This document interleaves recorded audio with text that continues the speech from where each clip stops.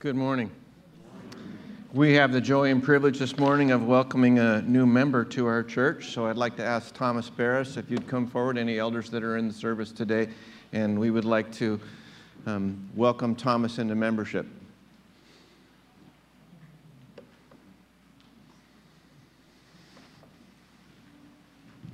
Stand.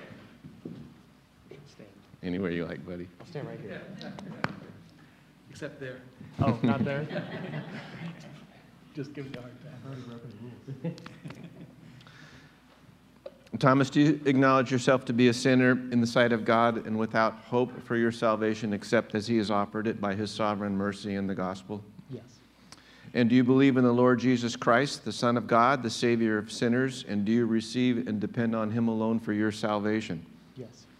And do you now promise to resolve in humble reliance upon the grace of the Holy Spirit that you will endeavor to live a life that is appropriate for a follower of Jesus Christ? I do. And do you promise to serve Christ in His church by supporting and participating with this congregation in its service to God and its ministry to others to the best of your abilities? I do. And do you submit yourself to the government, the discipline of this church, and to the spiritual oversight of the elders? And do you promise to promote the unity, the purity, and peace of this church? I do. Let's pray. Father, we thank you for men like Thomas that really want to step up beyond just being a follower of Christ to being a disciple of Christ, and how glad we are to welcome him into membership with this church. And we pray for your richest blessing to be on him, that you will continue the process of maturing him and growing him and ultimately using him for your glory and for his good. We pray this in Jesus' name. Amen. Amen. Now, Thomas, inasmuch as you've made this profession of faith and having been approved by the elders for membership in this church, you are entitled to all the privileges of this congregation and the fellowship of this church, along with all of the duties and responsibilities incumbent upon those who serve the Lord Jesus Christ together. Welcome, Thomas. Thank you.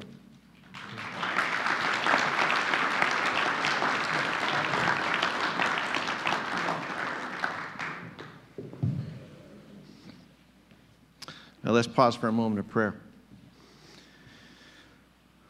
Father, once more we thank you again for the joy and privilege that we have to gather together and raise our voices in song to express our love for you and our love for each other, the joy of having fellowship with one another here, and the joy of being in your presence and knowing that your favor is among us.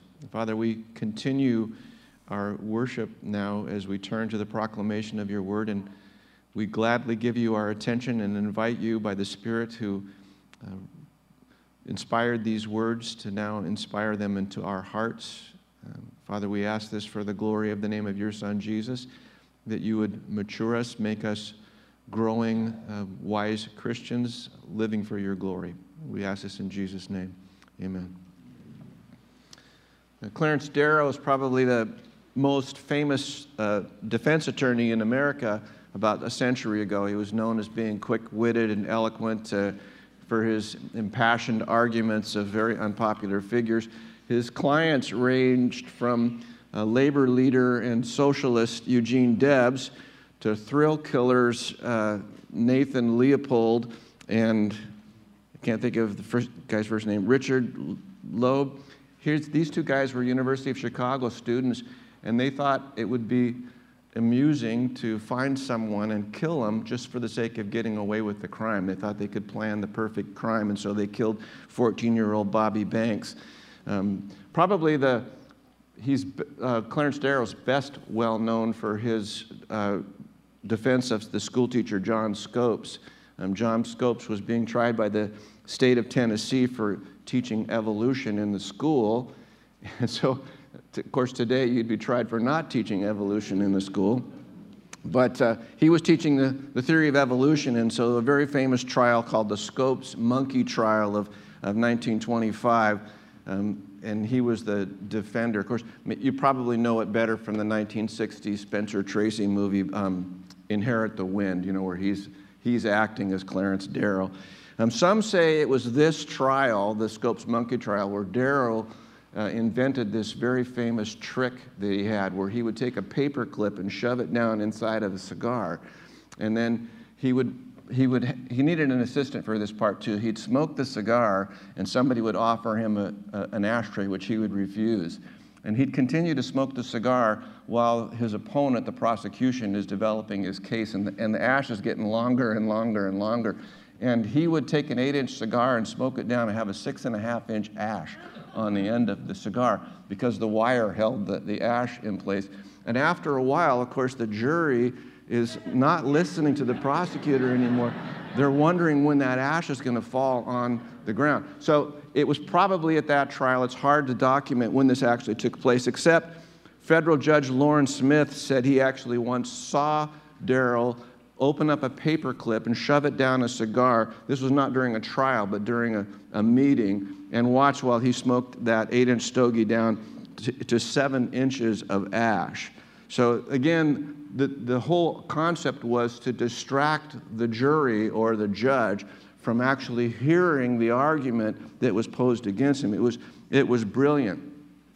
Savannah News tried to find out if that was actually true. Would that actually work? So in an article called Straight Dope, they were trying to find out if you really could smoke a cigar, an 8-inch cigar down to a 7-inch ash. And the article says, I volunteered my assistant Una to discover what she could. She acquired 6 cigars and 5 short pieces of piano wire ranging from .062 inches down to .015 inches. She also straightened out the standard paper clip, then carefully fed the wire into each of the center of the cigars and set up an elegant apparatus of metal clamps inside a box to allow the cigars to be burned undisturbed. Needless to say, this accomplished nothing since the cigars needed air passing through them to keep them lit, which, as a non-smoker, Una was disinclined to supply. She tried next rigging up a hand-pumped bladder to draw air through the cigars. This plan was also a failure. Finally, sacrificing herself for science, she sat on her patio and gingerly puffed away. The results: each of the wires worked well for keeping the ash together on the cigar. Typically, the ash would reach 4 to 4.5 inches before Una extinguished the cigar. So there you have it. Now you know. Now what you're going to do with this knowledge, I can't say. Smoking is verboten in courtrooms these days, and I doubt that a cigar would go over well in most indoor meetings, but that's hardly my problem. All I do is provide the facts. So apparently it really did work, and apparently Darrell actually smoked the cigar down with the wire in it to distract the jury. He was good at distraction and is good in his defense. So at any rate, when a court is typically begun, there's these initial remarks. The prosecution gets up to say what he's going to say. So here's what they do. They tell you that they're going to tell you, then they tell you, then they tell you that they told you. So then the defense gets up and they tell you what they're going to tell you, then they tell you what they told you. That's how a court goes, right? So the prosecution makes its case, and after all is said and done, when the prosecution has finished its indictments, the prosecution rests. And then it's the defense chance to answer these charges, and when all is said and done, then the defense rests. Well, that's where we're at today in our study of Romans. Paul has been charging, he's creating these indictments. There's this courtroom where man is on trial, and he's been building a rather lengthy list of indictments against mankind, and he's doing so without any relief. It just goes on and on and on without any good news. He just keeps building this very glum, dark view of mankind, and we're just waiting. Well, when do we get a break from all of this? Well, where we are today, the prosecution finishes its indictments and the prosecution rests, and now the defense rests. Take your Bibles and turn with me to Romans chapter 3, verse 1.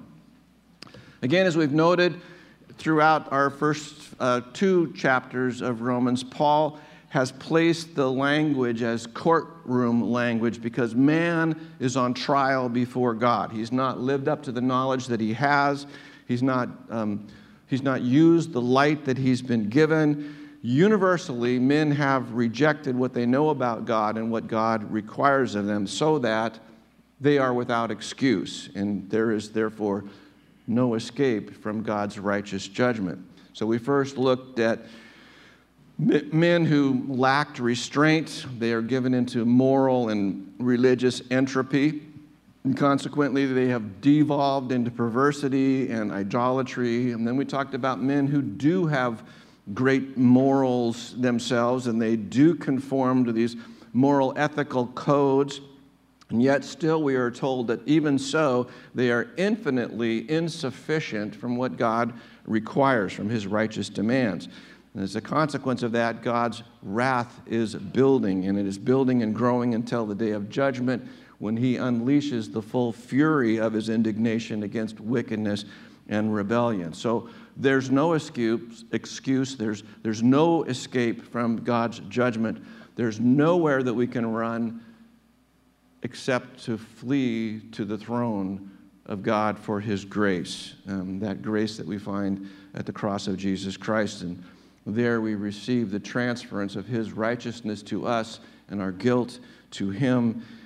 Our wrongdoings fully punished at the cross, satisfying God's requirement. However, we're still in this same courtroom today, and Paul has moved us last week. He moved us on from talking about Gentiles who are moral to talking about the Jews. And he tells us this indictment against mankind is not just for the non-religious people. This indictment applies to all religious people, including the Jews too. They're also guilty of not living up to the light that God has given them. They also will receive the just penalty of violating what God requires of them. They're just as guilty as the Gentiles, and perhaps more so. And these Jewish people have a place of a special privilege. They've been given advantages that the rest of the world does not have. They have more than just general revelation. Remember, we talked about general revelation being what everyone knows about God, what everyone can see in creation. That's general revelation. But the Jews have more than that. They have special revelation. They have the words of the prophets. They have the words of the law. They have God's own words. Beyond that, they are God's chosen people. They are God's covenant community. They're descendants of the patriarchs. They're receivers of the promise. More than anyone else, they know God, and they know what God requires. But this special place of privilege also puts them in a place of higher responsibility and expectation. And now as we approach this third chapter of Romans, we're still talking about these Jews whom Paul has been addressing, who imagined that because they were Jews, they had some special place of rightness before God, that they had this righteousness that was theirs simply by being part of the race. And Paul is telling him that righteousness that you think you have is completely non-existent. They saw themselves as the possessor of God's word. They saw themselves, where we were last week, as guides to the blind, correctors of the foolish, teachers of the immature. Paul is just stripping that all away and saying, you have no advantage when it comes down to it. You're just as guilty. And then he says, verse 29 of chapter 2, that for all mankind, Jew and Gentile alike, true righteousness is not a matter of religious occupation. It's a matter of the heart. Jew is one inwardly, and circumcision is a matter of the heart by the Spirit, not by the letter. And so we find ourselves, as Paul indicts all mankind, we find ourselves hemmed in by the law, hemmed in by God's requirements. And it is only by God's sovereign grace rescuing us through the redemptive death of his Son that gives us any hope. The rescue that we look for by God's sovereign grace. It's therefore, since salvation is granted to us by sovereign grace and not because we can earn it. In fact, we've done everything we can to not earn it. But since it is a matter only of sovereign grace, it is highly offensive to God that we approach him and think we have any way of recommending ourselves to him apart from grace. To think that we can add anything to what Christ has done on the cross, to say that what Christ did was insufficient, it needs me to finish the work, is highly offensive to God. And so Paul takes us back to this courtroom where now the charges are leveled and the defense shrivels under the weight of the evidence substantiating the charges. And so while we may be accustomed to the idea in courts today that there's all kinds of antics and distractions and things which can obscure justice, when it comes to the courtroom of God, there won't be any distractions. There won't be any antics. There won't be any crooked judge. We will stand before Almighty God himself, and we will get infinitely deserved justice, which amounts to God's wrath against sin. Romans chapter 3, verse 1. Well, then what advantage has the Jew? Or what is the value of circumcision? Well, much in every way. To begin with, the Jews were entrusted with the oracles of God. Again, we've been talking about the advantages of being a Jew, and Paul is saying that there's a parallel here between the Gentile and the Jew. Even though the Jew has special advantages, he's held to a higher level of accountability. Ultimately, all mankind, those without the law, the Scripture, and those with the law, ultimately are equally guilty and cannot recommend themselves to God based on their works. And so he says, what advantage is there? We might ask the same question. For us as Christians today, we say, well, we're God's people. We're the new Israel. We're the covenant people of God. Well, then what advantage is there to being a godly person? What advantage is there to being a member of the church? What advantage is there to being baptized or taking communion or any other religious activity? What advantage is there to all of that if we're still subject to condemnation anyway? So the essence of the question is that Paul is asking, because he's asking Jewish Christians, of which he is one, and he basically says, well, do we as Jews, and you might ask, do we as Christians have an edge? Because if not, if there's no advantage to being a Jew, if there's no advantage to being a religious Christian, why do it? If we're all going to be convicted in the end, why work so hard to be good? Why not just enjoy yourself? Just move with the flow like everybody else? Well, the answer is that we do have an edge. We do have an advantage. But the bottom line is it's not possible to please God and to earn our righteousness through anything that we can do. So Paul's answer to the Jews is that, well, yes, circumcision has an advantage, and being part of the Jewish community is an advantage, but not the kind of advantage that you're thinking of if you think that you can be saved through these advantages. And so to do justice to Paul's thinking, he says, well, what advantages are there? And he says, what verse are we in? Verse 1. Well, first of all, he says, there's an advantage. First of all, we are entrusted with the very words of God. So he begins with first of all. We're actually going to have to wait till chapter 9 to hear the second of all and the third of all. And he's going to answer those questions, but he's not going to deal with anything but the first of all today. So what advantage is there to being a Jew? Well, first of all, we've got the Scriptures. We've got the very words of God. We know what God is wanting to communicate to us. Can you think of anything better for us as an advantage as religious people than to have the Scriptures? I mean, if apart from having the Scriptures, how do we know what God is like? And how do we know more specifically what God wants? And how do we know who we are? Or how we should be living a life that pleases God? How do we know how to deal with our guilt? How do we know what to do about our problem with sin? How do we know what is the best way to live our life? How do we know that when a person dies that there's more beyond, that there's a life after the grave? How would you know that apart from the special revelation of the Scripture? So he says, here's the first advantage the Jew has. He's got the Scripture. By the way, that's the same advantage that you have, only more so. You have God's Word. You know what God wants. Again, we're going to have to wait till chapter 9 for the rest of it. He's just introducing the subject right here. Verse 3. What if some were unfaithful? Does their faithlessness nullify the faithfulness of God? By no means. Let God be true, though every one were a liar, as written, that you may be justified in your words and prevail when you are judged. This problem of Israel's unbelief must have really confounded Paul. It must have really stumped him. And he names it several times. In 5 different chapters, he brings this up, this problem of Israel's unbelief. Chapter 2, chapter 3, chapter 9, chapter 10, chapter 11. He deals with, and more specifically in chapter 9, verses 4 through 6, he talks about these wasted privileges that Israel's had, and it confounds him. But he never lets the fact that Israel wasted its privileges to impugn the fact that God made a covenant with his people, and he offers them his grace. So the reality is that no human failures actually frustrate God's plan of his covenant grace. And so mankind can trample the covenant, but that doesn't in itself invalidate the covenant. So he asks, does Israel's faithlessness nullify the faithfulness of God? And he says, well, no, by no means.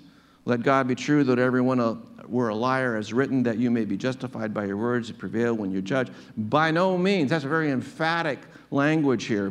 He's negating, no way, it's not possible, absolutely not.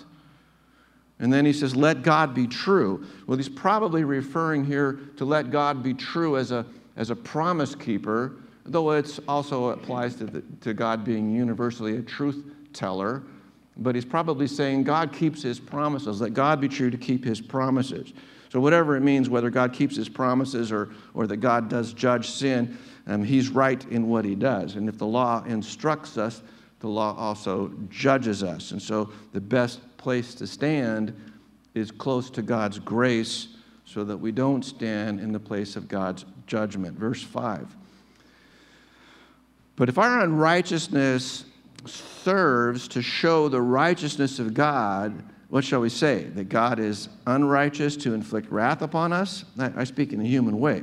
By no means. For how could God judge the world?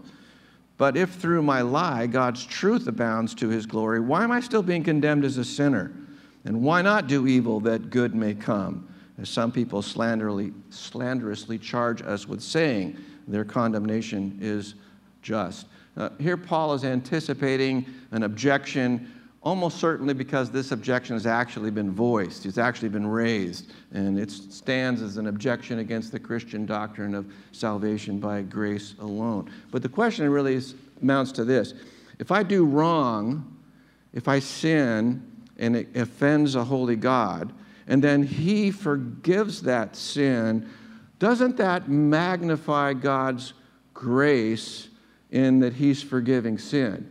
And if I do something really bad and God gives me a whole bunch of grace, aren't I somehow serving God's purposes of giving him glory when he shows grace when I sin?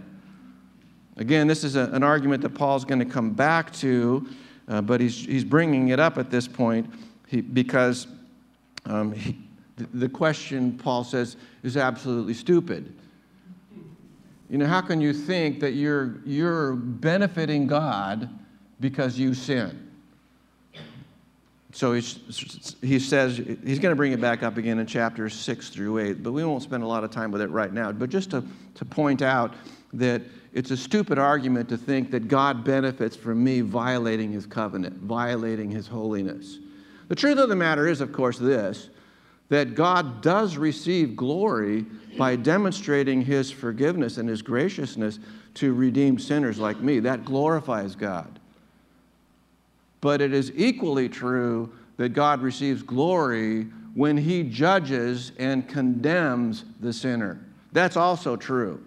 So when you just think in terms of half of that equation, that I'm doing God a favor by sinning, he's just pointing out how stupid the argument is. It's twisted. It defames God to make him so small and petty. And two, it ignores the fact that even as Christians, even as God's covenant people, there are in fact consequences. Even though we are recipients of grace and will not be held judicially accountable for our sins, we're still going to have to be accountable. And there are consequences now for our disobedience. Verse 9. What then? Are we Jews any better off? No, not at all. For we've already charged that all, both Jews and Greeks, are under sin. That's written. As it is written, none is righteous. No, not one. No one understands. No one seeks after God. We have all turned aside. Together have become worthless. No one does good, not even one. Their throat is an open grave. They use their tongues to deceive. The venom of asps is under their lips. Their mouth is full of curses and bitterness. Their feet are swift to shed blood. In their paths are ruin and misery, and the way of peace they have not known. There's no fear of God before their eyes. And Paul comes to this final point here, and he's dramatizing the immensity of the advantage of the Jew, but he says at the same time the Jew is also equally under sin. And here in verse 9, he indicts the whole human race. And he begins by saying, are the Jews better off? And no, not really, because all people, Jews and non-Jews, Gentiles, are under sin. Notice that he uses the word sin, not sins. It's not the plural sins. It's this dynamic of sin that we are under, that all human beings are under this dynamic power or dominion of the force of sin. Everyone in the world is under this power of sin. We are all infected with this radical corruption. In fact, that's the language that Jesus uses in Matthew 7:15, where he talks about the tree being corrupt at its roots. That's that same word, root and radical, that the tree is radically corrupted. That's why the fruit is corrupt. So Paul is charging that all men, however good some individuals may appear, however noble and upright and admirable they may appear, they are all subject to this radical corruption. The Russian poet Turgenev caught it perfectly when he said, I don't know what the heart of a bad man is like, but I know what the heart of a good man is like, and it's terrible. So now Paul is substantiating his charges. He's building his indictment. He's using a technique of stringing texts together in the Old Testament. The Hebrews called the charats, which just means stringing pearls together. So he's using these 6 quotations from the Old Testament, and he's bringing from these quotations 13 indictments against mankind with devastating artistry. He describes, first of all, the corrupt, depraved character of man, and secondly, he moves to the depraved conduct of man, and then he gives the reason for this corrupt character and conduct, and that is, finally, he gives us the cause. It has to do with the character, and he says in verse 10, no one is righteous. And in case you missed the point that there might be an exception to that, he says, no, not one. We often use relative terms for righteousness. You know, I might not be perfect, but I'm better than that guy. I might not be as good as Lawrence Johnson, but I'm way better than Terry Johnson. The reality is that the only standard of righteousness that we can adequately measure ourselves against is the measure of the man, Jesus, who lived in perfect obedience to God. He did not sin. He did not turn away. He fulfilled the command to love the Lord your God with all your heart, with all your soul, with all your strength, and with all your mind, and your neighbor as yourself. Do you know what you do? Nothing like that. I doubt that there's a single person in this room who hasn't violated that command today since you got up. So now Paul moves from the character of man, and he talks about the conduct of man, and his description here, his emphasis has to do with human speech. And it's really a disgusting picture that he talks about. Our language, our speech, the rottenness of who we are proceeds from the throat to the tongue to the lips to the mouth. Their throat is an open grave. They use their tongues to deceive. The venom of asps is under their lips. Their mouth is full of curses and bitterness. And the picture here is the offensive odor that would be emitted from a grave that had not been closed, or a sepulcher that had been opened, and there's rottenness inside. He says that's the kind of filthiness that proceeds from your mouth. And then he goes on and is described as the final pearl in his charats, verse 18. The reason for all of this, So first you have the character, then the conduct, now the cause. The reason for all this is there's no fear of God before their eyes. The fear of God is left out of their thinking. Well, let's be clear, because there's several different kinds of fear of God that we might have. We might have the appropriate fear of God that has to do with reverential fear. When you're in the presence of a holy being, you know who God is. And as you grow to know who God is more and more, your respect, your reverence, your fear for God grows. That's a healthy fear that every being, every created entity should have, a fear, a reverential fear of God. And then, of course, there's a second kind of fear we might call an apprehension of God's correction. Don't imagine that because you're a Christian forgiven of your sin, there are not going to be consequences for your behavior. Proverbs 3, verse 12. For the Lord disciplines those that he loves as a father the son in whom he delights. Or Hebrews 12:6, the Lord disciplines the ones that he loves and chastises every son in whom he receives. Even as Christians, we ought to have a respect, a fear of God, that when we screw up, because he loves us, he's going to correct us. I don't want that correction. It's painful. And that should cause me to have a very healthy fear of God, who loves me and gave his son for me. But the kind of fear that we're talking about here is terror. The fear of standing before a holy, almighty God of justice, and to stand naked before his holiness should terrorize you. And if it doesn't, you're stupid to not have a fear of God. He will sit in righteous judgment over you, and you will have to give an answer to him. And what follows that is your eternal sentence, your eternal decree. Verse 19. Now we know that whatever the law says, it speaks to those who are under the law, so that every mouth may be stopped and the whole world may be held accountable to God. So this actually finishes the first section of the letter of Romans, in which Paul is concluding, one, that every human being is accountable to God for how they live and what they have done. Secondly, that every human being is guilty of countless things that we have done wrong. Third, that every human being will never be justified before God on the basis of any supposed good works. And he takes us to the next verse. Let's back up to verse 19. Now we know that whatever the law says, it says to those who are under the law that every mouth may be silenced, the whole world may be accountable to God. Therefore, no one will be declared righteous in his sight by observing the law. Rather, through the law, we become conscious of sin. You have in these two verses a very important foundational truth about Christianity.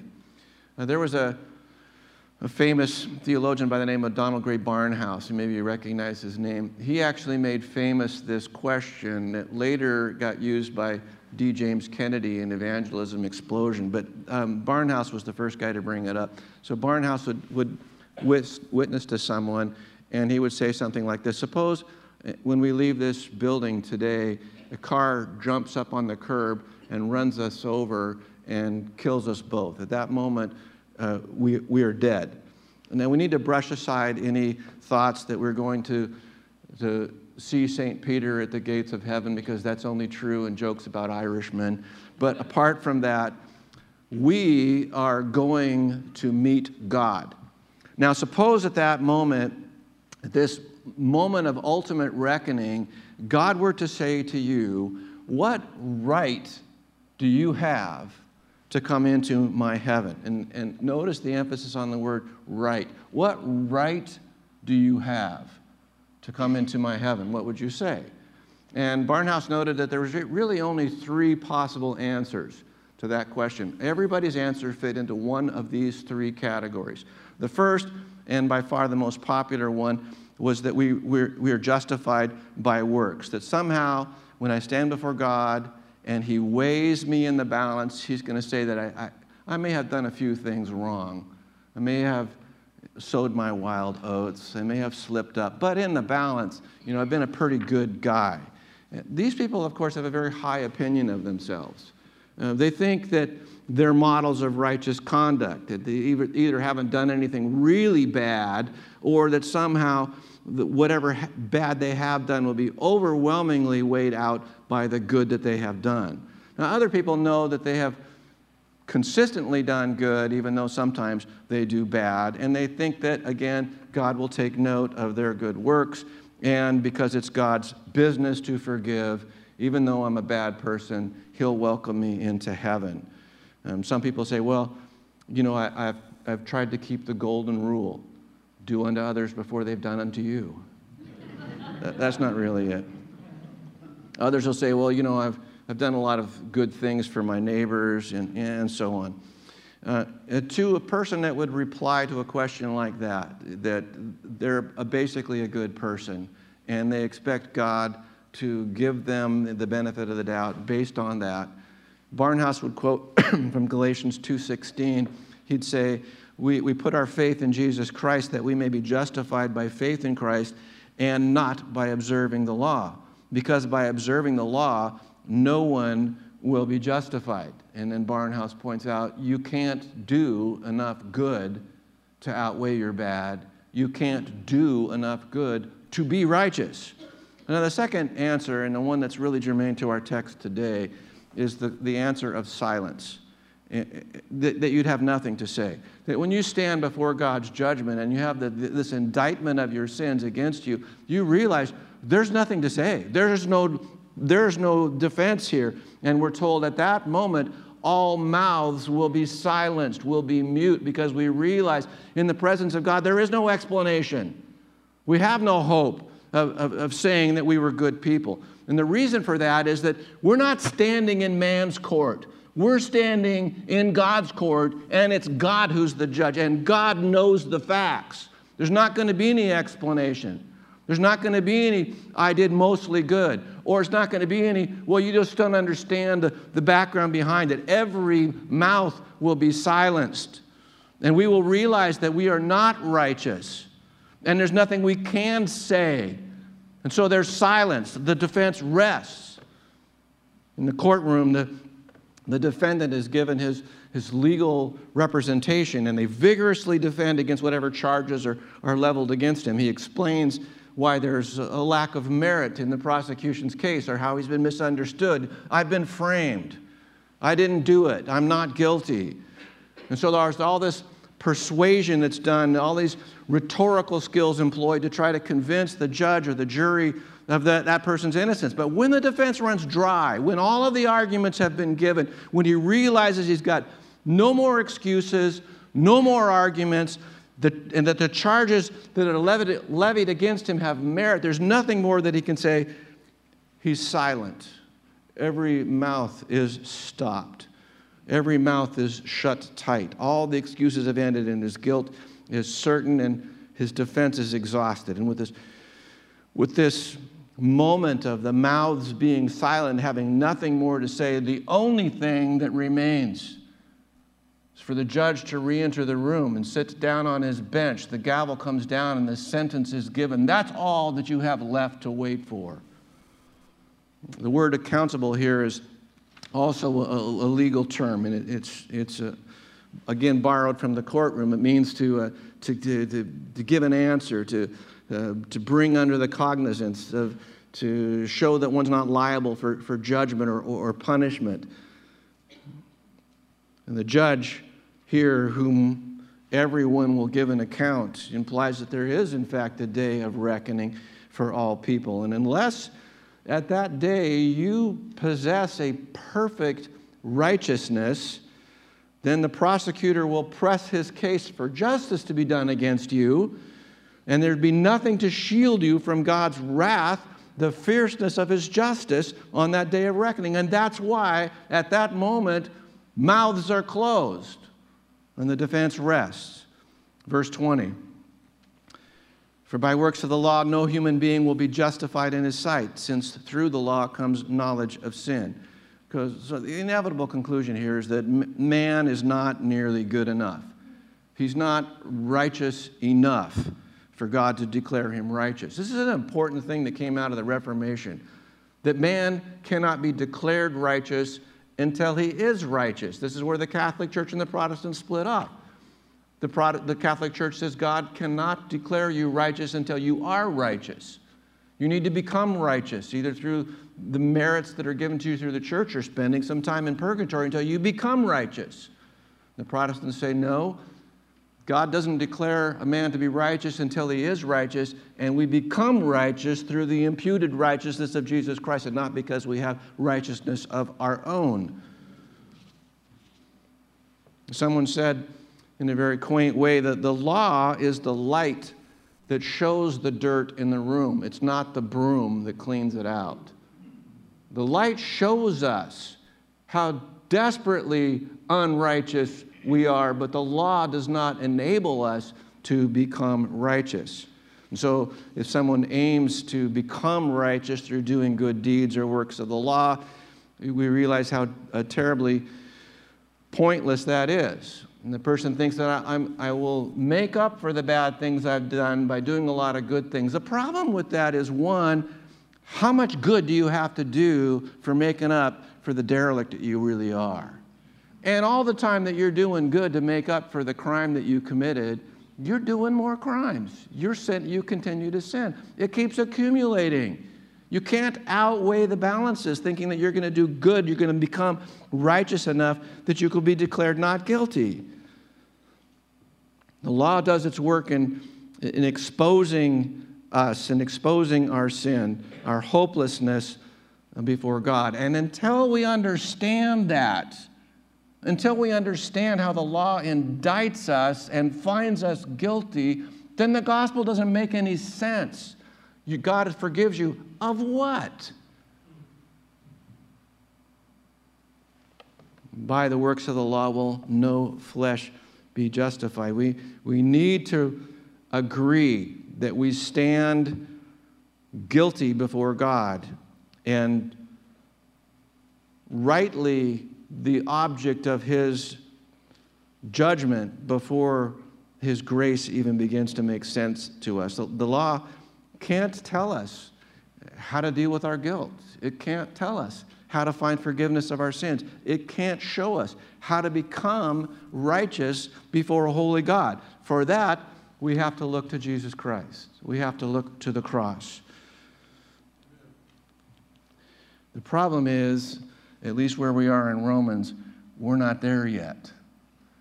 We're still under this dark, oppressive, unrelenting exposure to how we are totally utter failures to do what is right. And He leaves us at that point right where He wants us to be, in this place of abject hopelessness. Now, the reality is, you can build this case as Paul has been doing and I've been reiterating, and show how desperately wicked you are and how hopeless your case is before God. The reality is, most people don't care. What do I care if God's mad at me, if there is a God?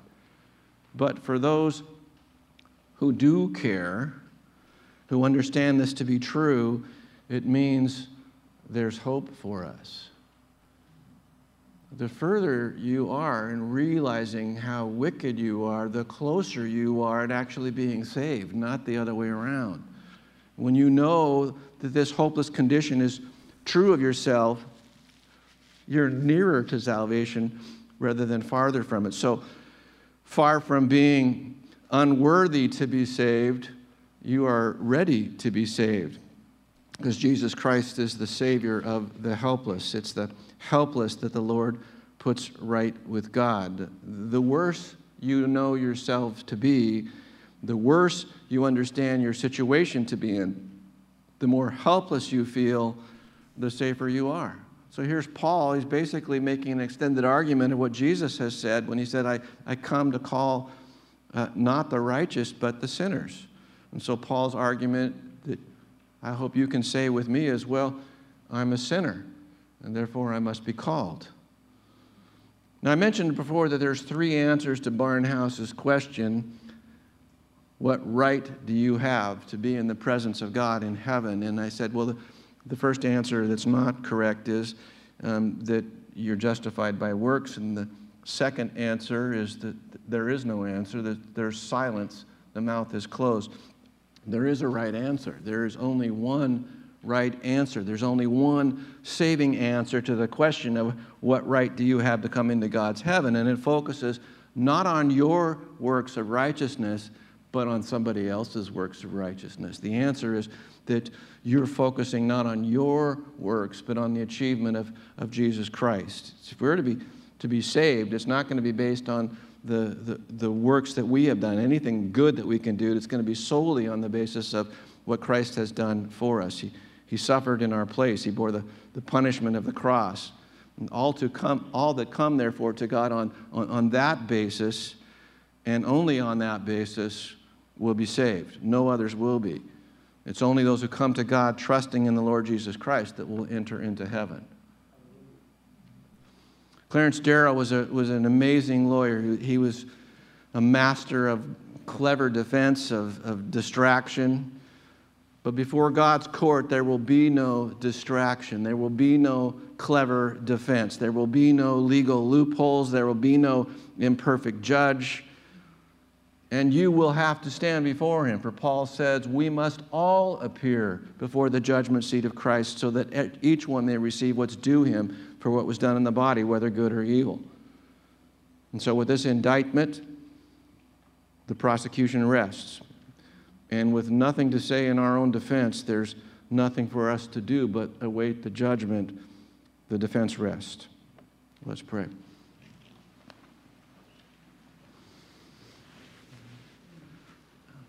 It's dark and gloomy, and it offers us no hope. It doesn't leave us with a good feeling, but that, in fact, is your intention. We must thoroughly understand the charges against us and how we have no suitable answer in our own defense before we can embrace that this righteousness which you demand, Father God, comes to us through Jesus Christ. Now, this is all in preparation for us grasping the gospel of grace through Jesus Christ. I pray that we are here today not because we want to feel good about our faith, not because we're trying to do works of righteousness to add brownie points before you. We're here because we want to grow in Christ. We want to know you more and love you more. We want to be mature as believers. We're here in preparation for the final, when we will one day have to stand before you and answer that question. What right do we think we have to come into the presence of a holy God? I pray that everyone here's got the right answer.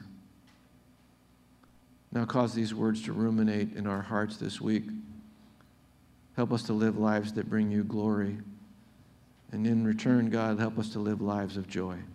For we pray this in Jesus' name. Amen.